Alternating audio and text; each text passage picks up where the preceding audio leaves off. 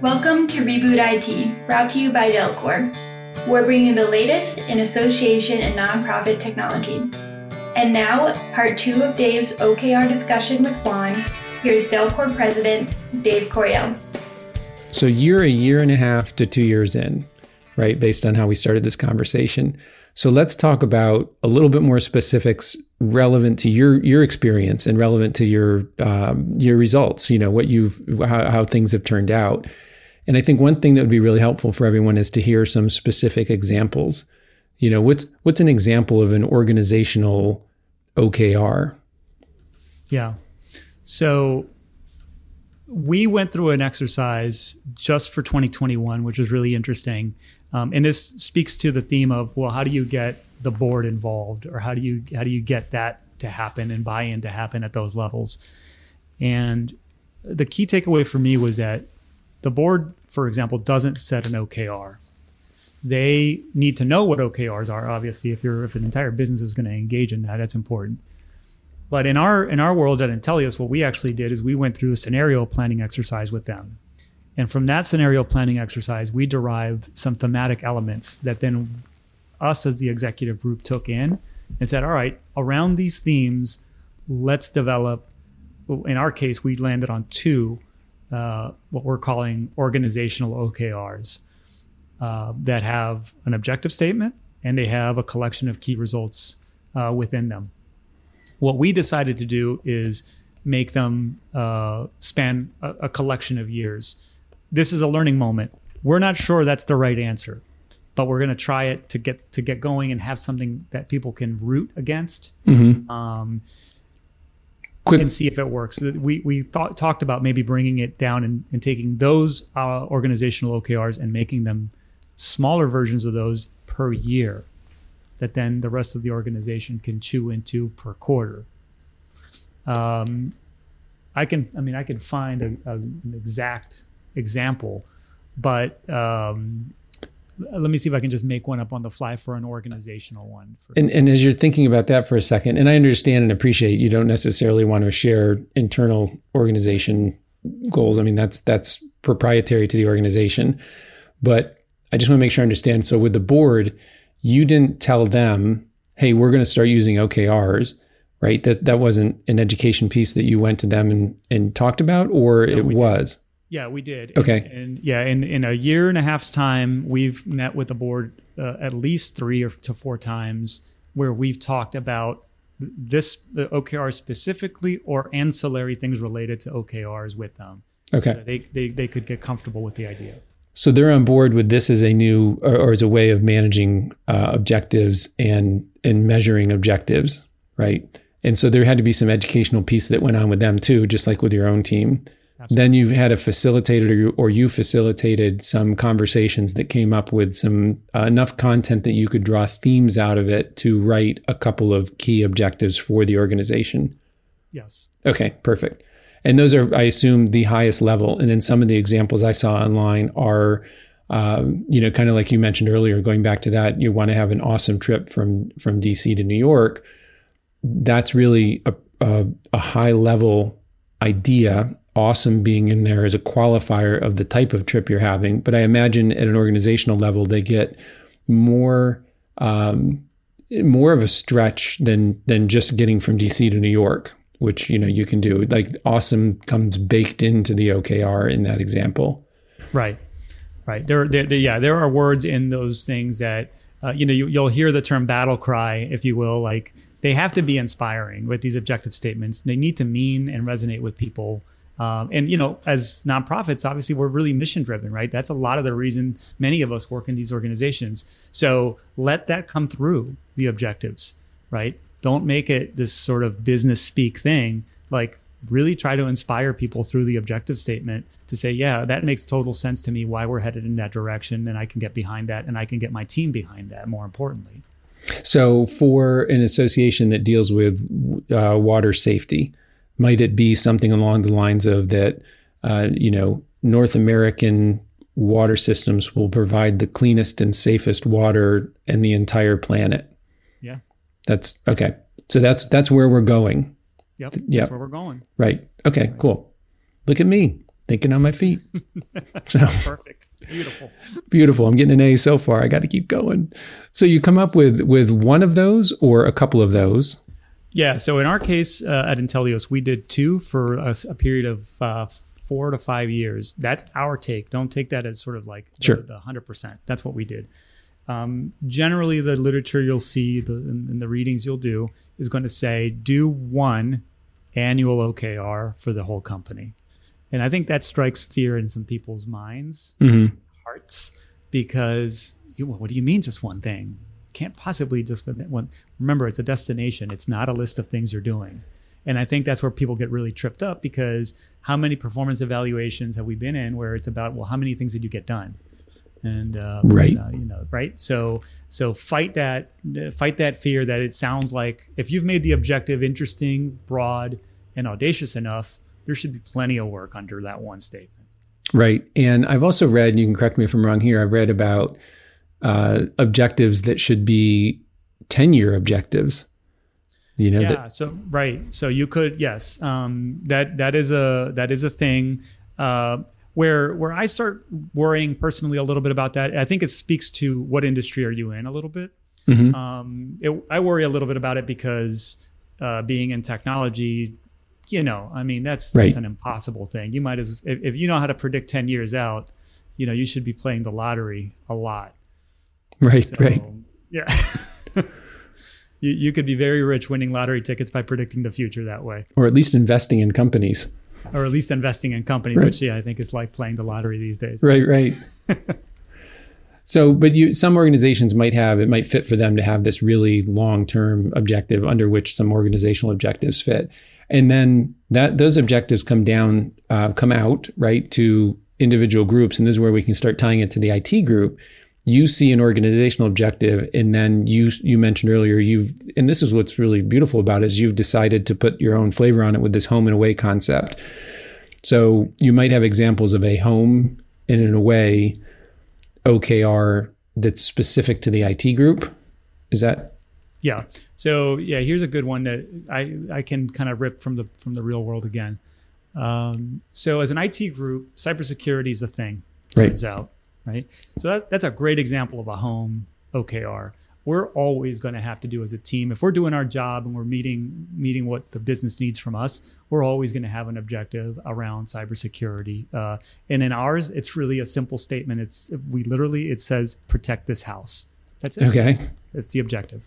And every quarter we might have different key results under that. I mentioned earlier, the idea of a security score, any rubric that helps you understand how you're doing is something you can track and make impact on. But then there are cases, for example, let's say the business wants to take a new direction and develop a brand new online product offering that the business has never done before. Or maybe they even have it partially rolled out, but they want to now introduce the ability to measure.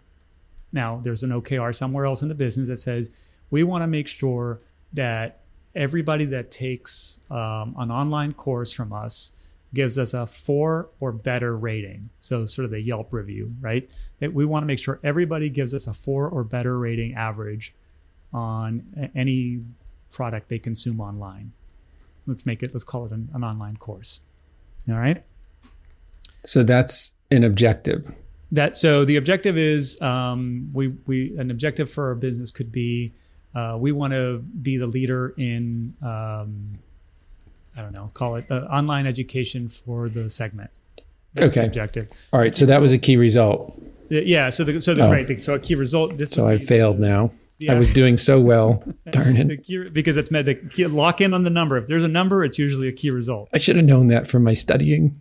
Yeah. So this is a key result under that objective, which is we're gonna be the leader in education online, and in order to know that, we're gonna make sure that we're getting a 4.5 average rating for the quarter on everybody's review. Great. So here's an example of how that turns into an away OKR for the IT group, especially if you have in-house development or you have any of that sort of function. Well, what if the IT group has no mechanism to capture that data, or certainly anywhere to put it? Okay. then the marketing team or the education team or whoever came up with this key result would launch something and start trying to measure it and then realize, oh, wait, we didn't have any way to actually measure that. So, right. Right. And I think we've all been in that situation. So that's the transparency part comes through. You start talking to each other, say, hey, by the way, I've got this thing. I need to be able to measure and capture this rating. What can you guys do for us? Well, we in IT, we can turn around and say, all right, so an objective is have a measuring mechanism for all online platforms. Right.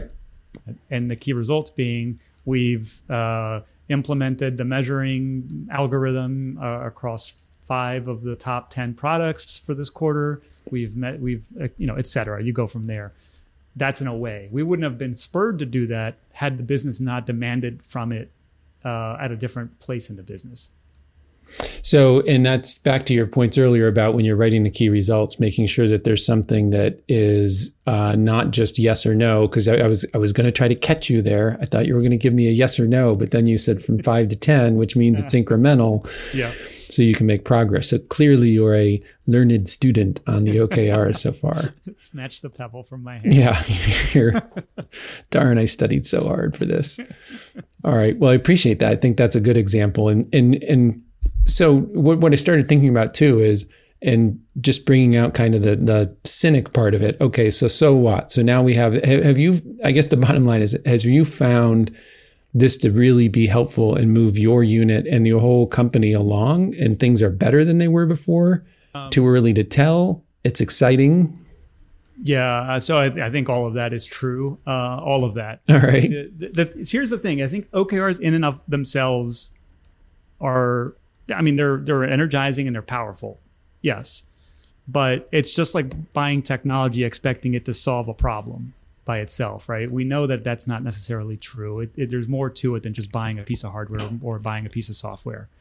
OKR, if you want to look at it that way, right? It's sort of cultural software. It's something you install, but the people running it have to actually be into what's going on there. And so I say all that because I use this a lot with my team about the cave paintings. If somebody were to walk in and look at the cave paintings, what would it tell you about what culture was living there, right? Mm-hmm. OKRs, I think, are a cave painting of a culture already in transformation. So you would probably also see a bunch of other things happening at that business that align and energize to make OKRs work. I know it may be a little hippy-dippy, but no, I don't think so. I was just sitting here thinking, I forgot who I was dealing with, and I only studied OKRs. I forgot to look at cave paintings and related works right, for this conversation. Art history is an important course in college, for those of you that didn't take it. I was like, oh, I didn't study the cave paintings. Yeah. So that's the thing, is I think OKRs alone aren't the thing, but they do point to something bigger than that. And, I didn't tell you, as we've had some transformation around Scrum. I brought that up earlier. There's a reason, because it all sort of starts tying together and how the teams work.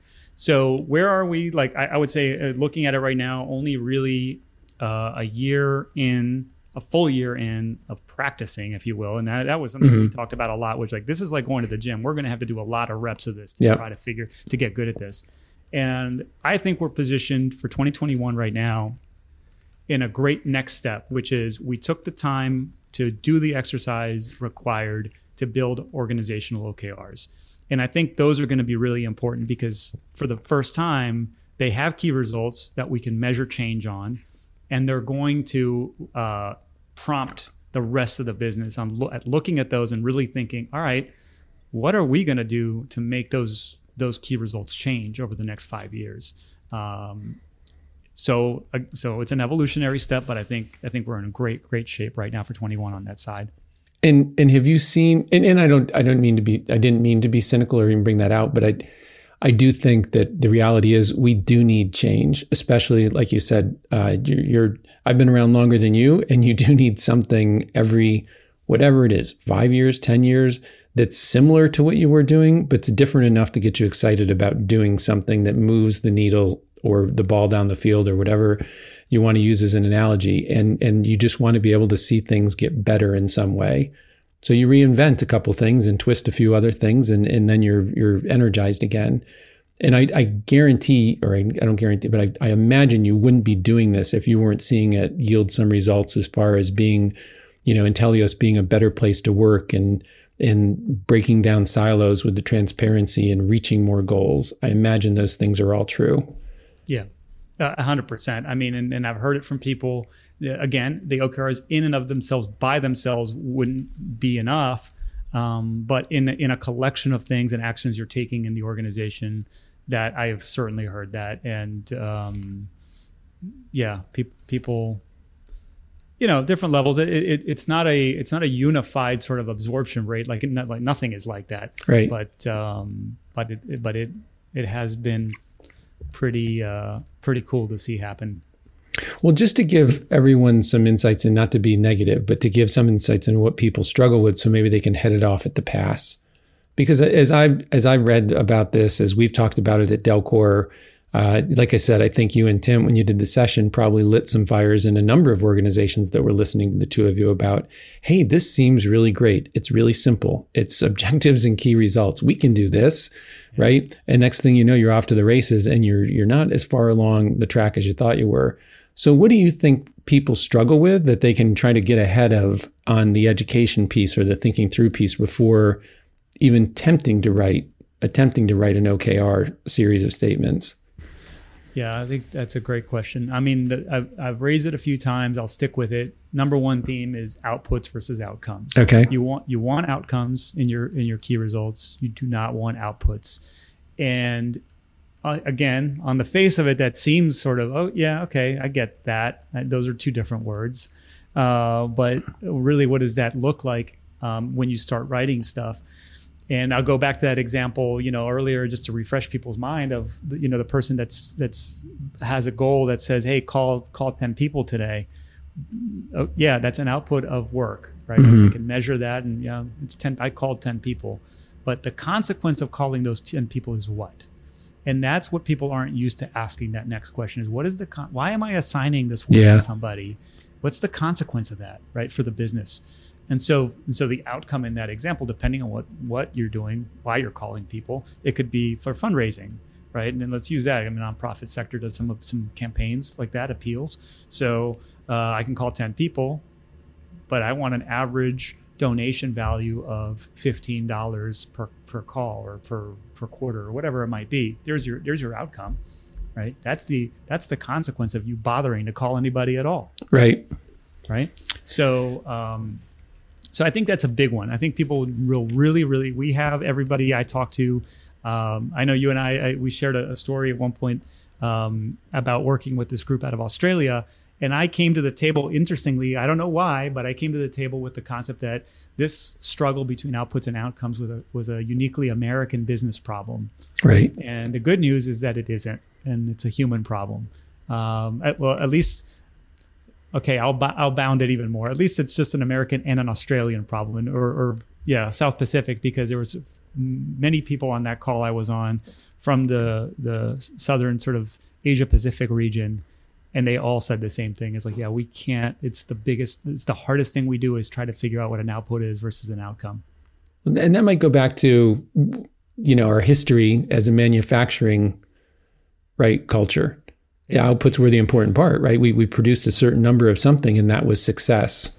Right. And so that's how we measure it. That's right. I worked these many hours. I made these many widgets. Right. And that measurement has a place. Right. In an assembly line. Yeah, and we're still trying. It's kind of like the same way we measured software. This is what sometimes when I talk about in my class about, we came from the manufacturing background, so we went down the waterfall path because we had to make sure the widget was going to turn out exactly right and exactly the same every time. Well, we have to unlearn that for systems development, just like we have to unlearn it for measuring things like the OKRs and outcomes. And I understand what you're saying about how difficult it is to make that transition. But when you run into that in your experience, when you recognize an outcome that's, an output that's masquerading as an outcome, do you just rewrite it and fix it? Or is there a tribunal ceremonial meeting that you have to go to? It's like Festivus, first the airing of grievances. Right? The airings of the outputs. Yeah, the airings of the outputs. It's funny. Early on, I got the sort of the label of the parliamentarian at work around this kind of thing. So you do get that label eventually, but you inspect. The goal is to convert it to an outcome. I think some of the times what happens is that you realize that, why are we working on this again? Why am I measuring this? And you throw it away. That's awesome. And you try something else, right? That's perfect.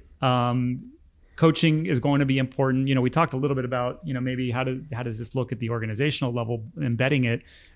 Be prepared to do a lot of coaching with people. You're going to need more than one expert, more than one person sort of passionate about it to help help an entire organization understand it. But I expect Q1 2021 to still have a collection of key results, outputs masquerading as outcomes. Mm-hmm. And you leave it up to the individual company to figure out when to really start shaming those. But shame on your outputs. But Q1, I think we're still going to be okay with having some of those as people sort of get it. I think you could bake a lot of fun into the whole, from taking the pop culture references that have already come up. You can do a whole series of ways to shame people from their outputs to turn them into outcomes and so on. Yeah, I mean, and realize that's part of the spirit, right? This doesn't need to be like this super serious thing. Right. I mean, what you're getting out of it, but it doesn't have to be a super serious thing. And sure, have some fun, maybe gamifying it a little bit. Yeah. Yeah. So, you've mentioned some things that folks struggle with, and kind of my last topic, and I could talk to you about this for 6 hours, but one of my last thoughts is this all a DIY initiative for you? Were there any consultants or systems, or was it all exploration, come back? And my question with something I read about was an OKR ambassador was appointed within the organization. I mean, how do you go from here? How do you go from here? Yeah. So I think there's two important things. If you can get it, CEO or C-suite buy-in it would be awesome to have.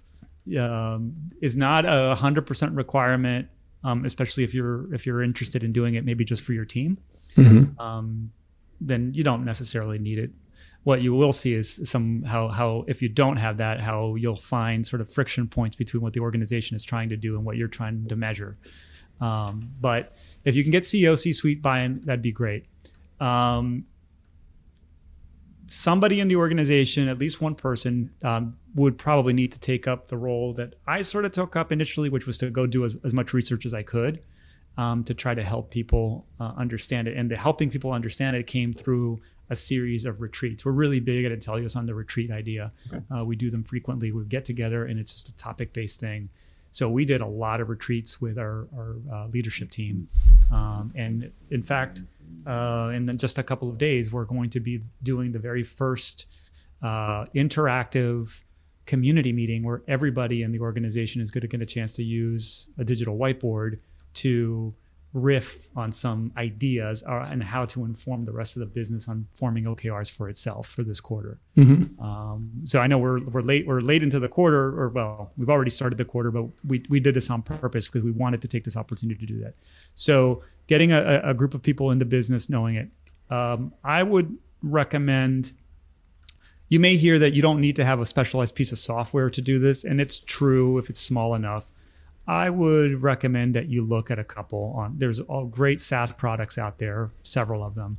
I would recommend looking at a few of those and think through that, and then maybe working with a coach, a professional coach. There are, again, all the good news is that because the space has developed over the last years, there are people you can talk to.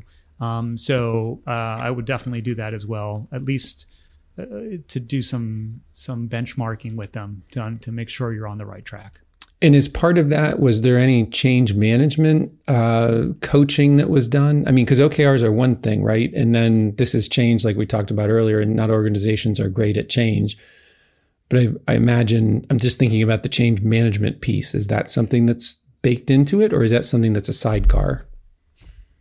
Oh, man. Of course, the hardest question right at the end of it. I wore you down first, then I asked. All right, let me try to summon up the final forces here. So change management is an obvious part of it because you are changing the culture by by proxy, if not directly. Mm-hmm. How we did it or how we're doing it, it's not. It's a work in progress. Classic change management stuff. Sort of set expectations, tell people where you are, what the steps are, where you're going to end up. Weirdly, a parallel to OKRs themselves. Right? You're right. Telling people where you're headed, and you're going to figure out how you're going to measure how you're making your way there, and communicating all the time with people about it, not letting it drop away. In terms of like, somebody came up with this idea of an OKR and we're going to do it for a quarter and then we're never going to talk about it again. No, it's right. That's the evidence. Again, I'll use the cave painting idea. That is the cave painting that it's working, is because you're still talking about it quarter to quarter and actively. Yeah. All right. Well, that's a lot. Yes, it is. Right. But now that everyone's an expert, they can go off and develop their OKRs. Right. No, we will, like like I said earlier, we will put some links in the show notes as far as some resources. And I know one of the underlying themes that you've shared with us a number of times throughout this conversations is that it's simple and it's elegant, but it's not simple to do, right? Yeah. So give yourself a break and take the time to learn. Don't set an unrealistic timeline for implementing something like this. And it's all incremental progress rather. That's what I heard you say. Yeah, I think that's right. As a musician, how many times do I see somebody on stage and say, I could do that? And then you go try to actually do that. And you're like, oh, that was a lot harder than he made it look or she made it look on stage. Yeah, I know 4 chords. So that's me all the time. Like, right. Let's see. Can I do that in 4 chords? No. Right. All right. Well, thank you so much for jumping on and spending an hour with me here. It's really helpful to hear. And I know there's plenty of association execs that are going to benefit from the wisdom and experiences you've just shared. So thanks again, Juan. Yeah, Dave, it's a pleasure. I'm really happy to do it, get the word out. And I think this is a great avenue to do so. So thank you. So that's the conclusion of my conversations with Juan about OKR for now. I imagine we'll have follow-up conversations because I found this fascinating. And the more I dig into it, the more I find it fascinating. So thank you again, Juan, for sharing your expertise. Thank you for sharing your resources that are in the show notes. I look forward to continuing this conversation and hearing how you and Intelios are doing with implementing OKRs. Thanks for listening to Reboot IT. Don't forget to subscribe on your favorite podcast directory and leave us a 5-star review while you're there. You can reach us through the Delcor website and keep up with Dave and the rest of the Delcorians by following the Delcor social media channels. See you next time.